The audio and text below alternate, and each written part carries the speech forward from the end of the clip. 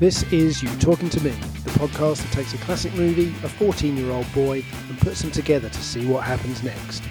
James has never seen any of the films before, and he may not thank me for making him watch them. This is Man vs. Boy Film Analysis. Hi, and welcome to You Talking to Me. For each episode, we take a classic movie for James to view for the first time, and we watch it together. From this shared experience, we discuss what we both thought of it to see if it still holds up. In this episode, we'll be talking about the Coen brothers' Fargo. Hi James. Hello. How you doing? I'm doing good, how are you? Yeah, I'm not too bad. Released in 1996, Fargo is written, edited and directed by Ethan and Joel Coen. The film stars Frances McDormand, William H. Macy, Steve Buscemi and Peter Stormare. This is a classic black comedy thriller that sees a heavily in-debt car salesman, Jerry, played by William H. Macy, hire two lowlifes to kidnap his wife on the basis that he'll split the ransom money with them, with the ransom being paid by his overbearing father-in-law. It's a desperate plan that goes horribly wrong, due in part to the inclusion of the two kidnappers played by Steve Buscemi and Peter Stormare. James, what did you know about Fargo before we sat and watched it? I knew the cast and I knew that it was going to have some detectives in, basically. And I also knew that it was going to be, set in winter. So this is the sixth Coen brothers film, and it was made during a period in their careers when they were coming off the back of a critical and financial failure.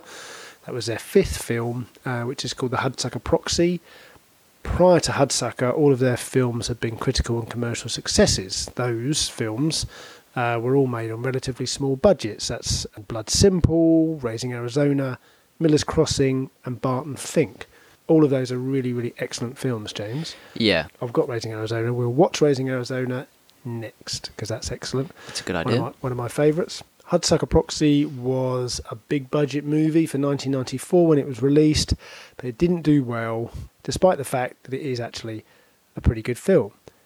In a way, by making Fargo, the Coens went back to basics with a low budget, very scaled down crime story, much like Blood Simple and those earlier films.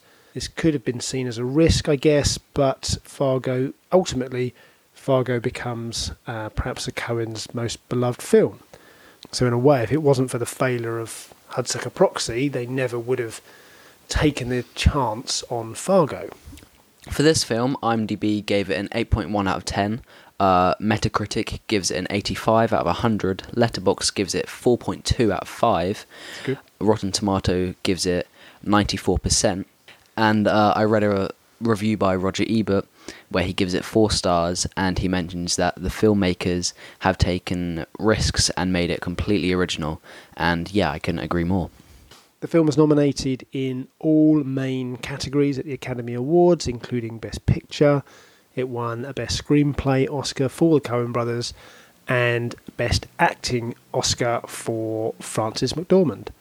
Taking place in snowy Minnesota and North Dakota, Fargo is one of the most, if not the most, popular of all Coen brothers films, where I guess in that list you would include, I don't know what you think, James, Big Lebowski, No Country for Old Men. Yeah. That's the level of, that's how popular Fargo is with people. Mm-hmm. It's retained its appeal over the years. It's one of those films that pretty much everything is perfect. We've talked about those sorts of films before. Yeah. The script is great, the acting's excellent, direction's faultless. I think what struck me watching it again was that whilst the film is filled with potentially unsympathetic characters, it's got this kind of enduring charm. Do you know what I mean? Yeah. Most of the characters in the film are pretty unsympathetic, and all the nice people are police. Yeah. Or police husbands. So we need to talk about the whole "this is a true story" claim that starts the film. Yeah. I know that I immediately spoilt that for you by leaning over and saying, it's not. But I didn't really mean that to be a spoiler. I didn't think it was useful, you thinking it was real, if you see what I mean. Yeah. But it was kind of a gimmick, Some of the things that happened are based on real events. I believe there was a wood chipper murder somewhere in that area. So now that you've seen it, What do you think about that idea, of a fictional story that is pretending to be true? It definitely makes the film more effective, more shocking, I would say, if you think it's real. It's kind of messing around with audience preconceptions. If you're going into a film that you think is true, you're sort of going to watch it in a different way to, complete fiction, aren't you? Yeah. Ethan Coen said in an interview, "We wanted to make a movie just in the genre of a true story movie." He goes on to say, "You don't have to have a true story to make a true story movie." From that, you then get all these other strange and intriguing stories that come out of this film that's purportedly true. Do you know about the story about the Japanese lady who supposedly, under this sort of misguided impression that the film was a true story, died trying to locate the money hidden by the Steve Buscemi character at the end of the film? Really? I'm not going to dwell on it too much because it ends up being quite a morbid story. But from this film pretending to be true, there's actually a documentary called This Is a True Story that follows the story of Takako Konishi and the events surrounding her death.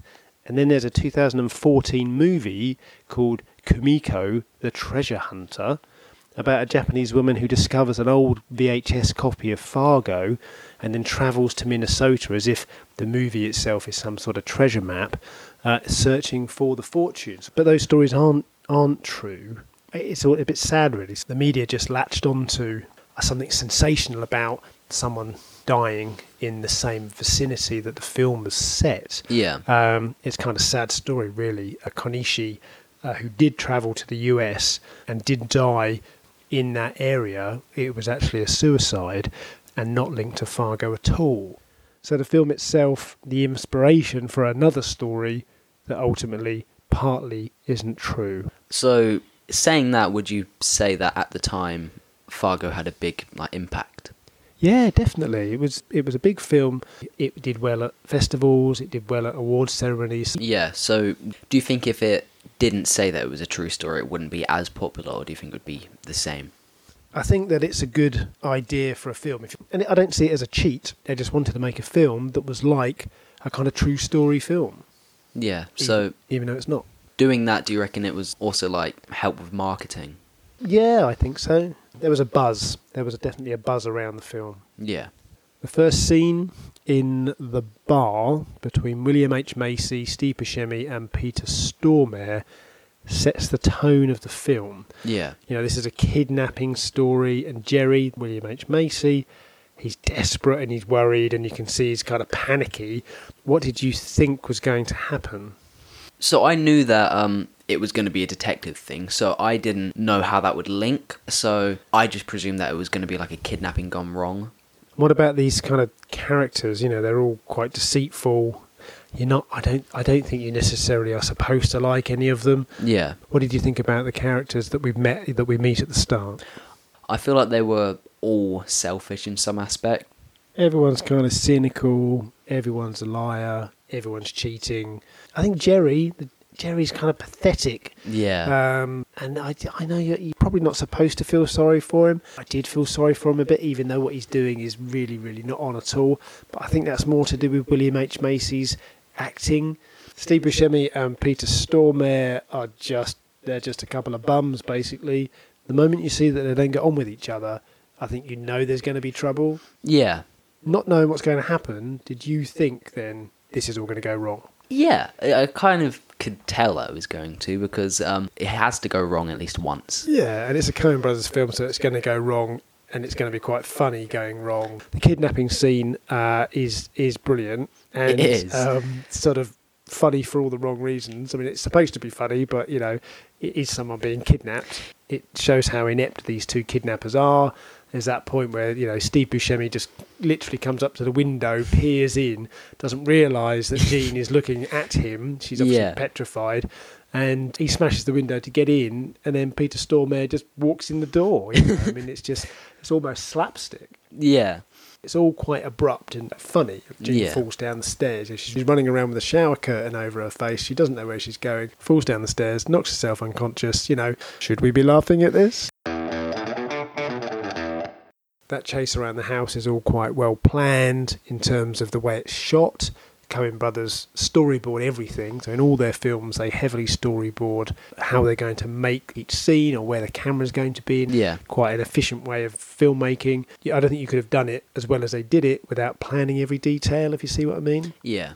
So this kind of crime thriller, comedy, black comedy crime thriller is evolving in front of your eyes, James, because you're looking at it knowing who's in it. Yeah. So at what point before the half-hour mark are you thinking, where's Frances McDormand? So at the start, I was thinking like, oh, I thought she was going to be a main character, and then I just forgot about it. And when the 3 people got murdered, I was like, oh, so this means that a detective's going to come. Yeah, absolutely. It's a really clever move.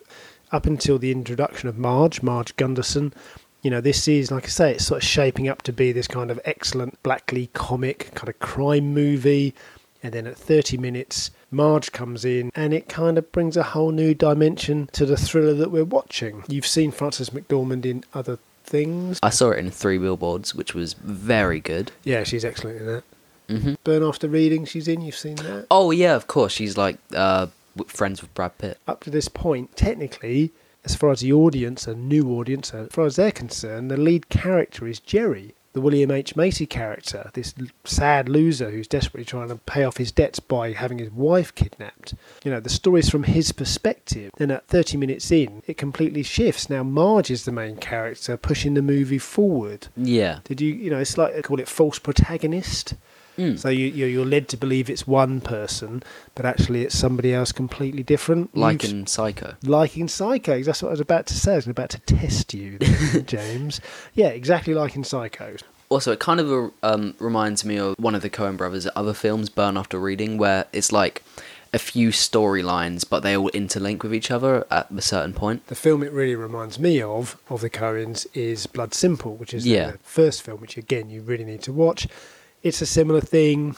Someone's plotting to commit a crime and it all goes wrong. So in this film, Marge and the kidnappers obviously don't cross paths until very, very late on. Yeah. In something like Blood Simple, there's all these things spiralling out of control and no one knows what's happening to the other person. You need to watch it. It's really, really good. Yeah.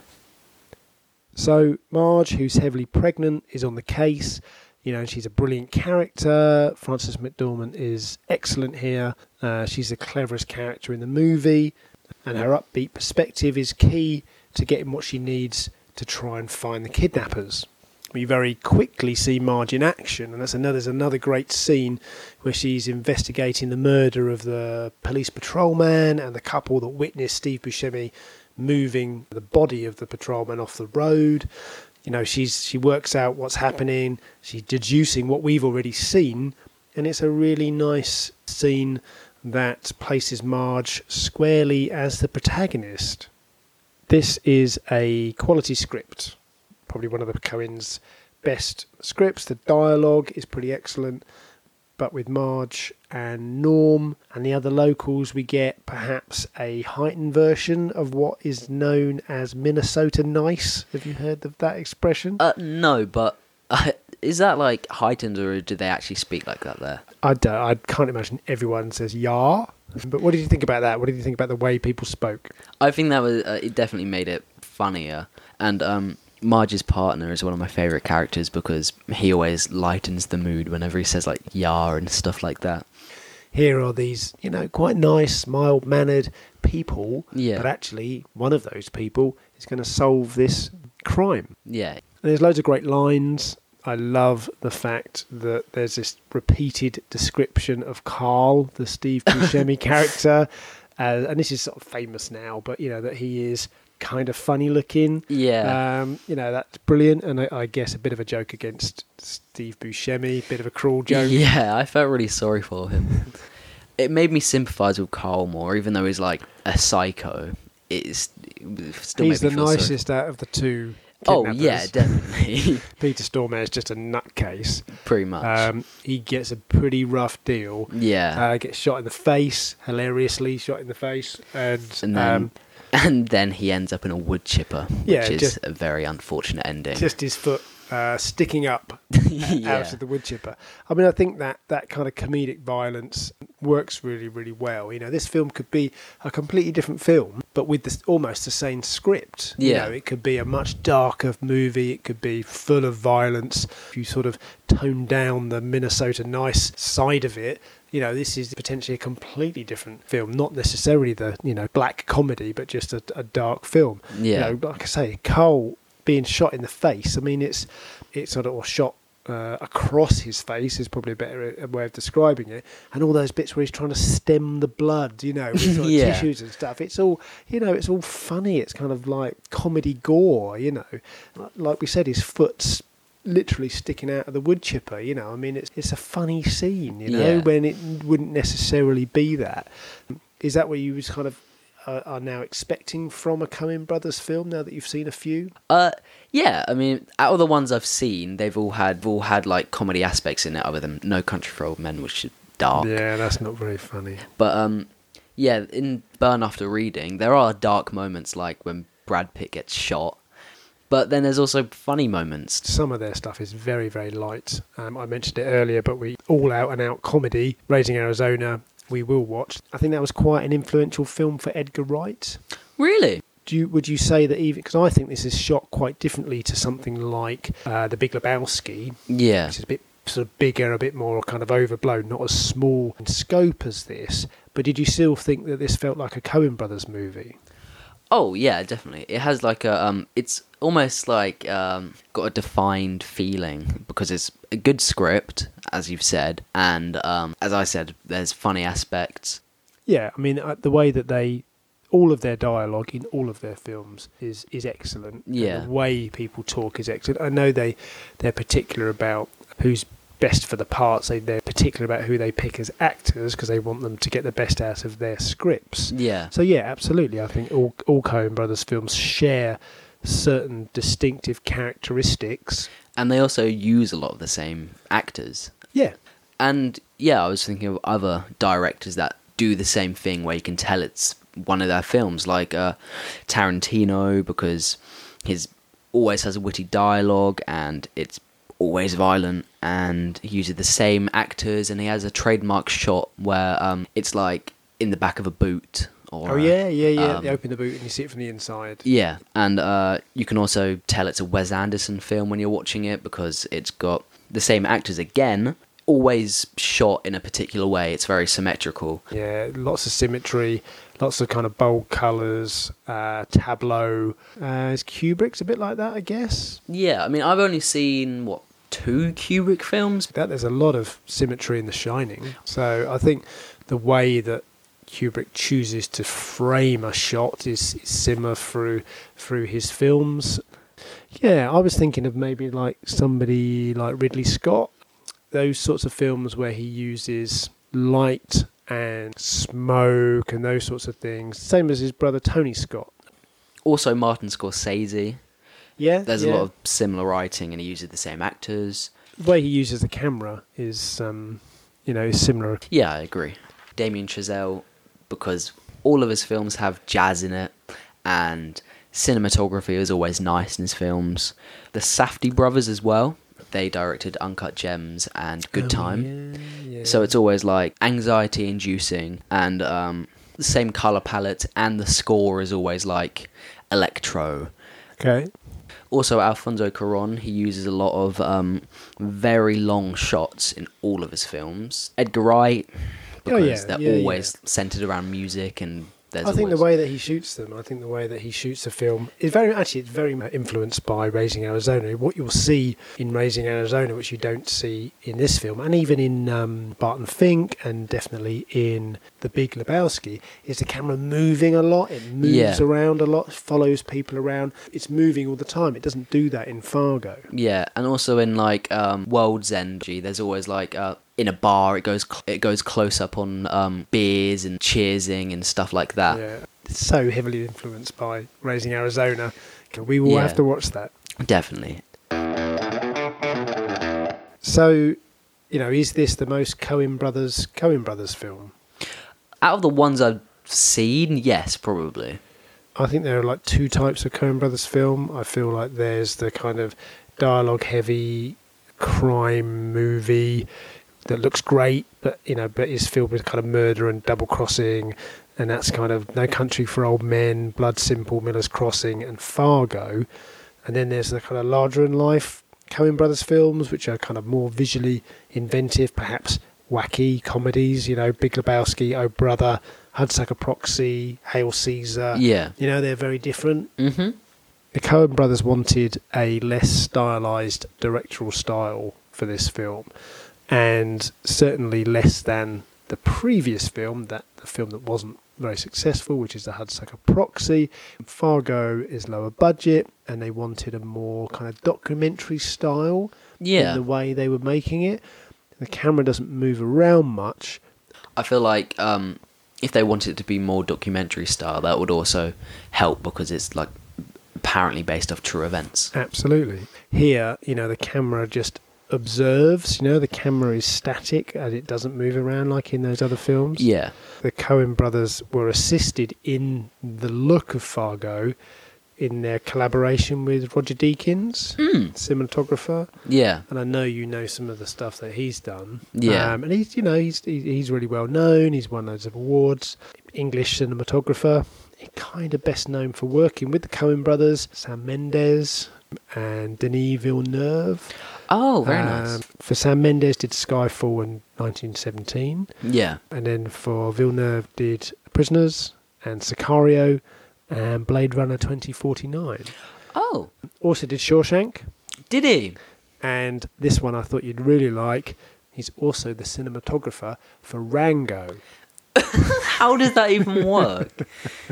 Roger Deakins actually does his own podcast, and it's really, really interesting and really kind of in-depth conversations about filmmaking, all aspects of filmmaking. It's called the Team Deakins podcast. You should go and check it out. Yeah. James, you should go and check it out.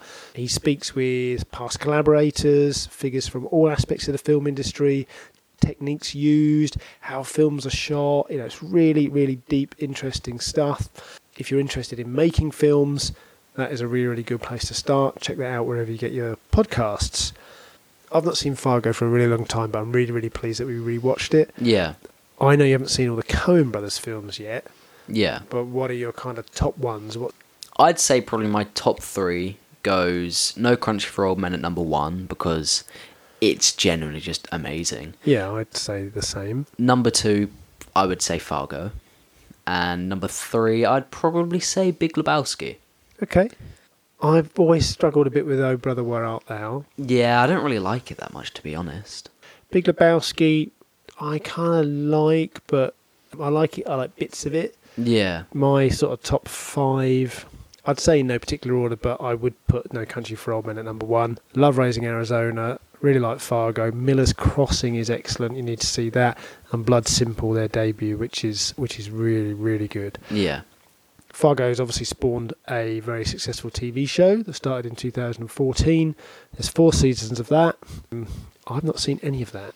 Yeah, do you even know, like, the rough plot?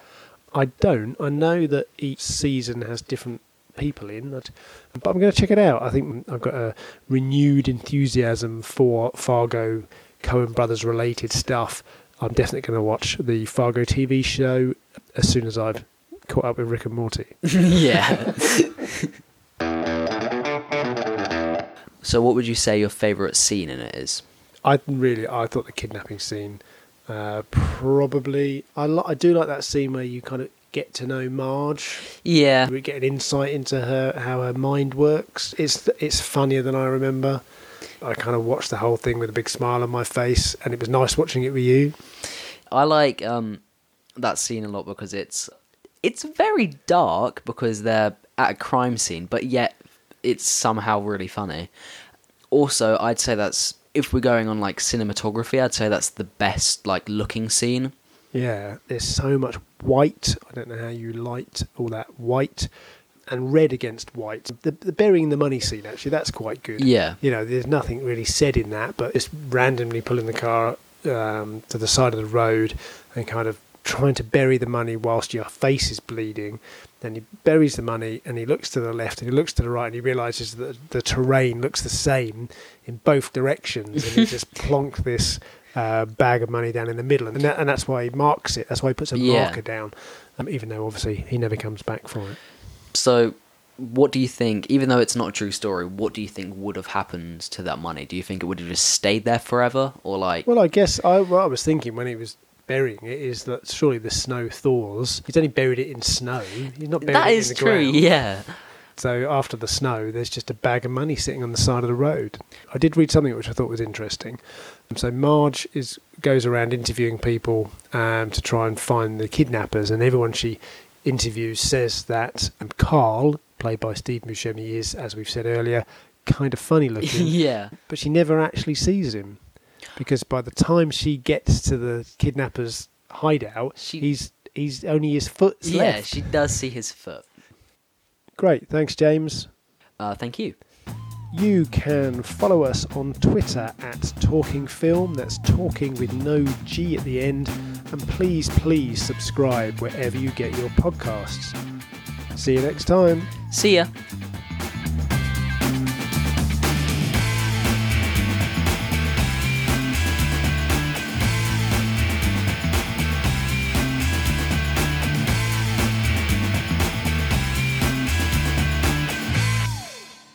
Do you know the Hudsucker Proxy? No, I don't think I do. What's that about? It's about 2 hours.